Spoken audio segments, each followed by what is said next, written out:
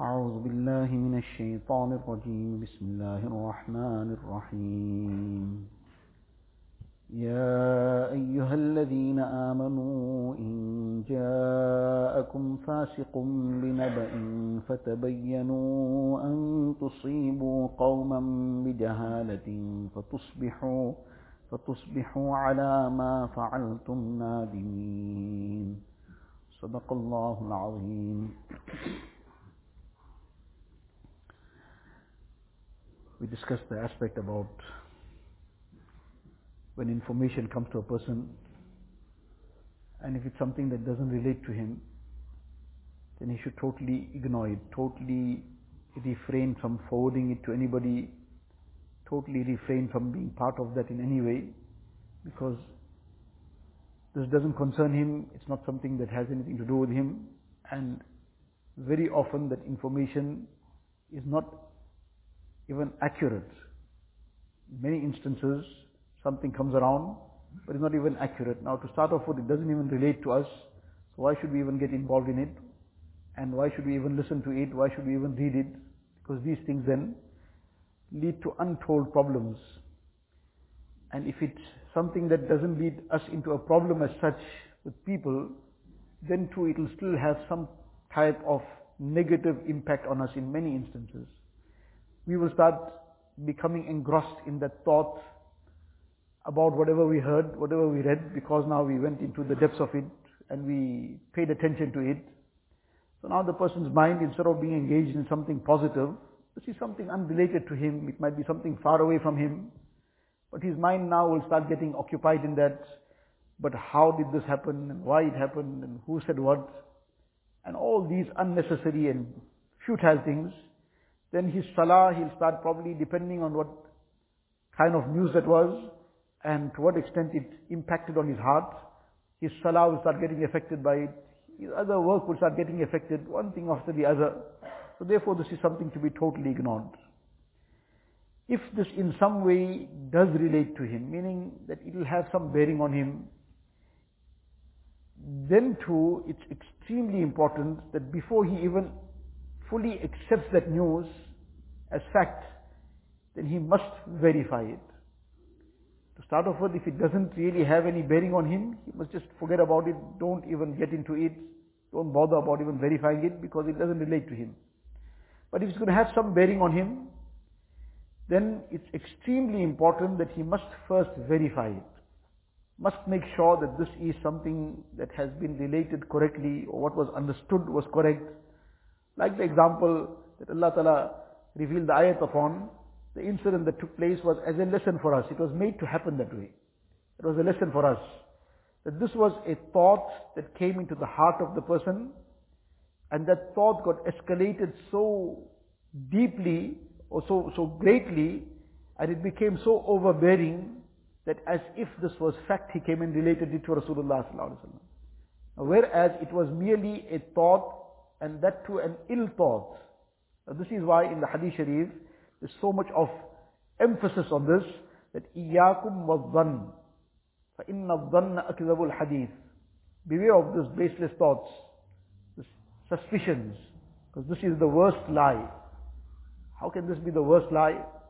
One is a lie, a person is speaking a lie, and he understands that I am speaking a lie. He knows what I'm saying is wrong, because a lie is something against the truth, against the reality. When a person is lying, so he knows he's lying. So he's lying, there is a chance that he will retract from it because he understands what I'm saying is wrong. Or it might stop at a point, because he knows he's lying. And here, this thought, which is an ill thought, the person is just jumping to some conclusion based on some suspicion, but in his mind it becomes as if this is reality. He starts thinking of it that this must be the case. So now when he starts acting upon it, when he starts relating it also as if it is fact. That person who is lying, he is still conscious of it. I am saying something that's totally wrong. It's a lie. He's also aware that there's a sin. Got some consciousness, he's aware it's a sin. But unfortunately he's doing that wrong. There's a chance he will still come to his senses and take a step back and retract. But this person is out of this baseless thought, he's running with it, and then this becomes like as if it's fact in his mind. Where is he going to retract from something he's thinking is true? There's something he's thinking that this is genuine. So he's going to be more firm on that false news, and as a result it becomes sometimes worse than the person who is deliberately lying. Because this too is a lie, that is also a lie. Here the retraction also doesn't happen. Here the person starts finding other kind of baseless support for what he's saying. So the same message that is being given, that if something has come to his attention which in some way might have some bearing on him, then too he must first verify it.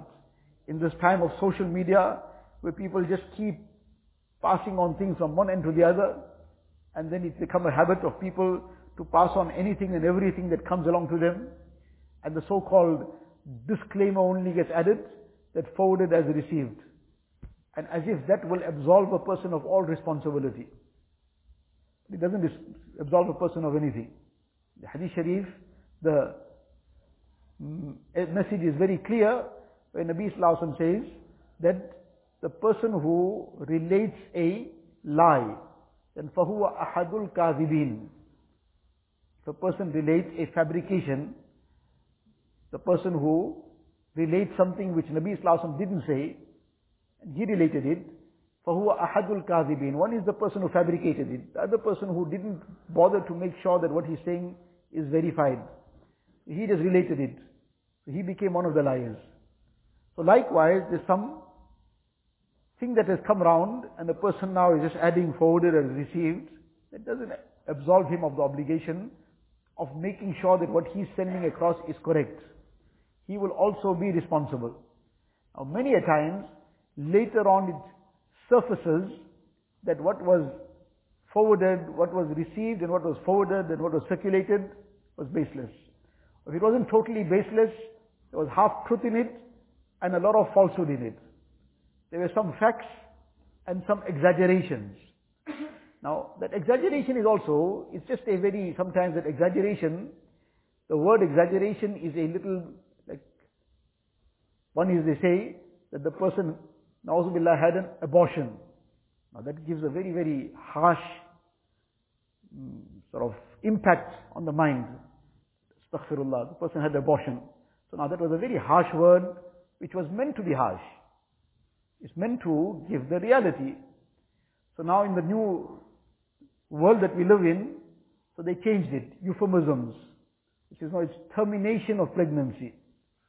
Like how a person terminates a contract. He was in a contract and I terminated the contract. Like as if now, well, termination of, so it makes it very much lighter to the mind, that now it's not such a serious thing. It's a termination. The person got into something. So all these kind of new terminologies are just for the purpose of making the severity of something be diminished. So that people mustn't take it seriously. People mustn't understand it to be a very major thing. Must take it as one of the small things. So now they change the whole name of it, they take the whole terminology and create such a terminology that minimizes the whole problem. Whereas it is not a small thing. So likewise, sometimes a person lies a very, very clear lie. See, no, I was just exaggerating. Now that exaggeration, the word exaggeration sounds like, well, it's just, like something just, not a serious thing. Whereas that exaggeration, was that fact? Was that correct? If that was incorrect, then and it was done deliberately, then that's a lie also. So, very often there's some truths in it, and there's what we call exaggerations, which are lies. Now we send everything along. We too are responsible. And many a times these things have come from people's minds, like this incident. Just from the person's thoughts. Just half thing he got, one right thing he got, and he added another 5 things from his side because of the thoughts in his mind. He just jumped to conclusions, and he made all that into one story. And then he passed that on.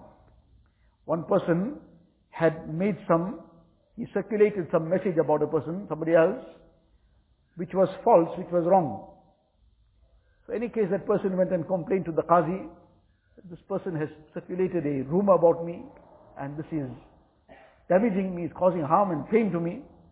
The Qazi summoned the person who had done this. That person, old person, he didn't seem to understand and realize what a damage he's done. He can't seem to fathom that. What's the big deal about it? I said something, okay, it turned out that it wasn't truth. That's all. I didn't realize it was not right. But so now, end of story. He was now taking it very lightly. The Qazi decided to teach him a lesson and make him understand what is the reality of what he's done. So he told him, okay, you come back tomorrow, but do this. Gave him a piece of paper and told him, make it into small pieces. See, now today as you're going home, you go in, as you're walking, you drop one piece here, one piece there, all over the place, keep dropping one piece around. And then you go home. So he did that. The next day when he came, and I came back to call because he was summoned to come. So he said, well, I've come as per the command. So he says, no, first now you go and those pieces of paper that you dropped all over the place, you go and bring it back. So now that was one small piece of paper which was shredded in so many pieces. And one was dropped here and one was dropped there, and a small piece of paper, where it would have flown away. Something would have got trampled by somebody. Something got washed away. I said, no, you're going to bring all those pieces back. So how can I bring it back? It's beyond me. So he says, what you have done, you spread one message around.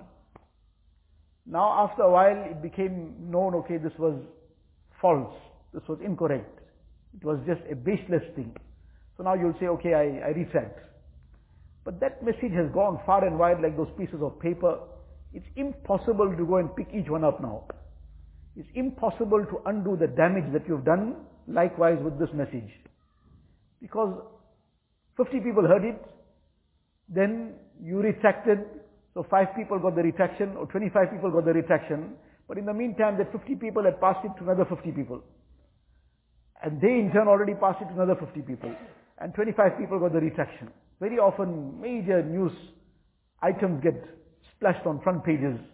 This has happened so many times, that on the front page there's a major article and big issues are being, after a few days, in the inner page somewhere there's a retraction. Somewhere in one corner, now who read the retraction and who didn't read it, and that damage can never be undone completely. So that is the harm that we cause by these baseless things. And very often people make decisions on these kind of things, take steps and actions on it, and all that was due to these kind of baseless things. This is the reason why this badgumani, this ill thoughts, is so despised, and it's such a dangerous thing. It can cause harm to a person's deen, cause harm to his dunya, and therefore one should therefore be very cautious. Any information, any news that comes around, to start off with, we try to totally avoid it. And this kind of situation where people are linked up to all kinds of groups, Allah knows best where there's a time for all this thing. And sometimes the person says he's linked up to 50 groups, and somebody 100 groups, and somebody 200 groups. So if the 200 groups, one message is coming around from 200 groups per group, that too is 200 messages. That is the reason why one person, it was perhaps last Ramadan, he took the decision, he was in I'tikaf somewhere, and he took the decision that he is deleting all these social media that he has and whatever else. So Alhamdulillah, he took the decision and he did it. And that too, he had made the decision to come to I'tikaf without his phone. And then in I'tikaf he made the decision. So he phoned back home and told them, please, that phone of mine that's lying there, please get into it and delete all this. So everything was deleted. When he got back, so now prior to that, this was an addiction that had become an addiction for him. And these things do become addictions. As much as people say that this is not an addiction, but they do become addictions. And people who are glued onto all this, if they are in a state of denial that it is not an addiction, then try taking that phone away for one day from them. And if it's possible for them to fight back, they'll fight back. People have fought back. There have been major battles over this kind of thing. And if for some reason it's not possible to fight back, then there have been situations where they went into depression. So now, what is the meaning of this? What does this indicate? If this has become an addiction, the person just cannot be without it. And as a result, his whole life is just revolving around this. And like other addictions, this kind of addiction also causes the same kind of harm. Other addictions, we understand what kind of harm it causes. But these addictions, though, we will not say that this is on the same level as that in terms of the sin. For example, a person is addicted to intoxicants, so that sin is a different sin in its own category. And if a person is on social media, we won't say it's a sin of the same level, obviously. But often the harms that come from that addiction come in this addiction too. Just one point, which is digressing from the topic that we're discussing, but that's not the issue. Issue is whatever Allah Ta'ala wills that we should try and take some message back. In the Quran Sharif, Allah Ta'ala mentions regarding addiction. Now, often the addictions are in two things. And these kind of addictions, well, sin, whether it was addiction or not, for some people it's addiction, for many, and sometimes it may not be to the level of what we call an addiction, but nevertheless a very, very major sin. So these two very major sins the Quran Sharif discusses. One is gambling, and the other is intoxicants. Allah Ta'ala says, إِنَّمَا يُرِيدُ الشَّيْطَانُ أَن يُوقِعَ بَيْنَكُمُ الْعَدَاوَةَ وَالْبَغْضَاءَ فِي الْخَمْرِ وَالْمَيْسِرِ وَيَصُدَّكُمْ عَنْ ذِكْرِ اللَّهِ وإقام الصلاة ويصدكم عن ذكر الله فهل أنتم منتهون ويصدكم عن ذكر الله بس وعن الصلاة فهل أنتم منتهون. So now let's analyze this ayat. Allah Ta'ala is saying that shaitan, what is the target of shaitan? What he's trying to get at? What he wants to achieve? So shaitan gets a person involved. Allah Ta'ala is saying, إِنَّمَا يُرِيدُ الشَّيْطَانِ. This is what shaitan wants. That أَيُّوقِعَ بَيْنَكُمُ الْعَدَاوَةَ وَالْبَغْضَاءَ فِي الْخَمْرِ وَالْمَيْسِرِ. First thing, Allah Ta'ala is giving us the very, very clear picture of what shaitan's agenda is. So shaitan gets a person involved in gambling and intoxicants. فِي الْخَمْرِ وَالْمَيْسِرِ. Khamr, مَا يُخَامِرُ الْعَقْلِ. Now, one is the fiqhi terminology, which obviously the application of this ayat primarily is referring to that. And that is the misdaq, and that is the application on which the ayat is. The actual intoxication and intoxicants and gambling. But in any case, by analogy, khamr ma yukhamiru al-aql. It overwhelms a person's mind. He can't think then. He can't function correctly because his mind is now overtaken by this. So in any case, Allah Ta'ala is saying that this gambling and intoxicants, what shaitan wants to cause by means of this, he will cause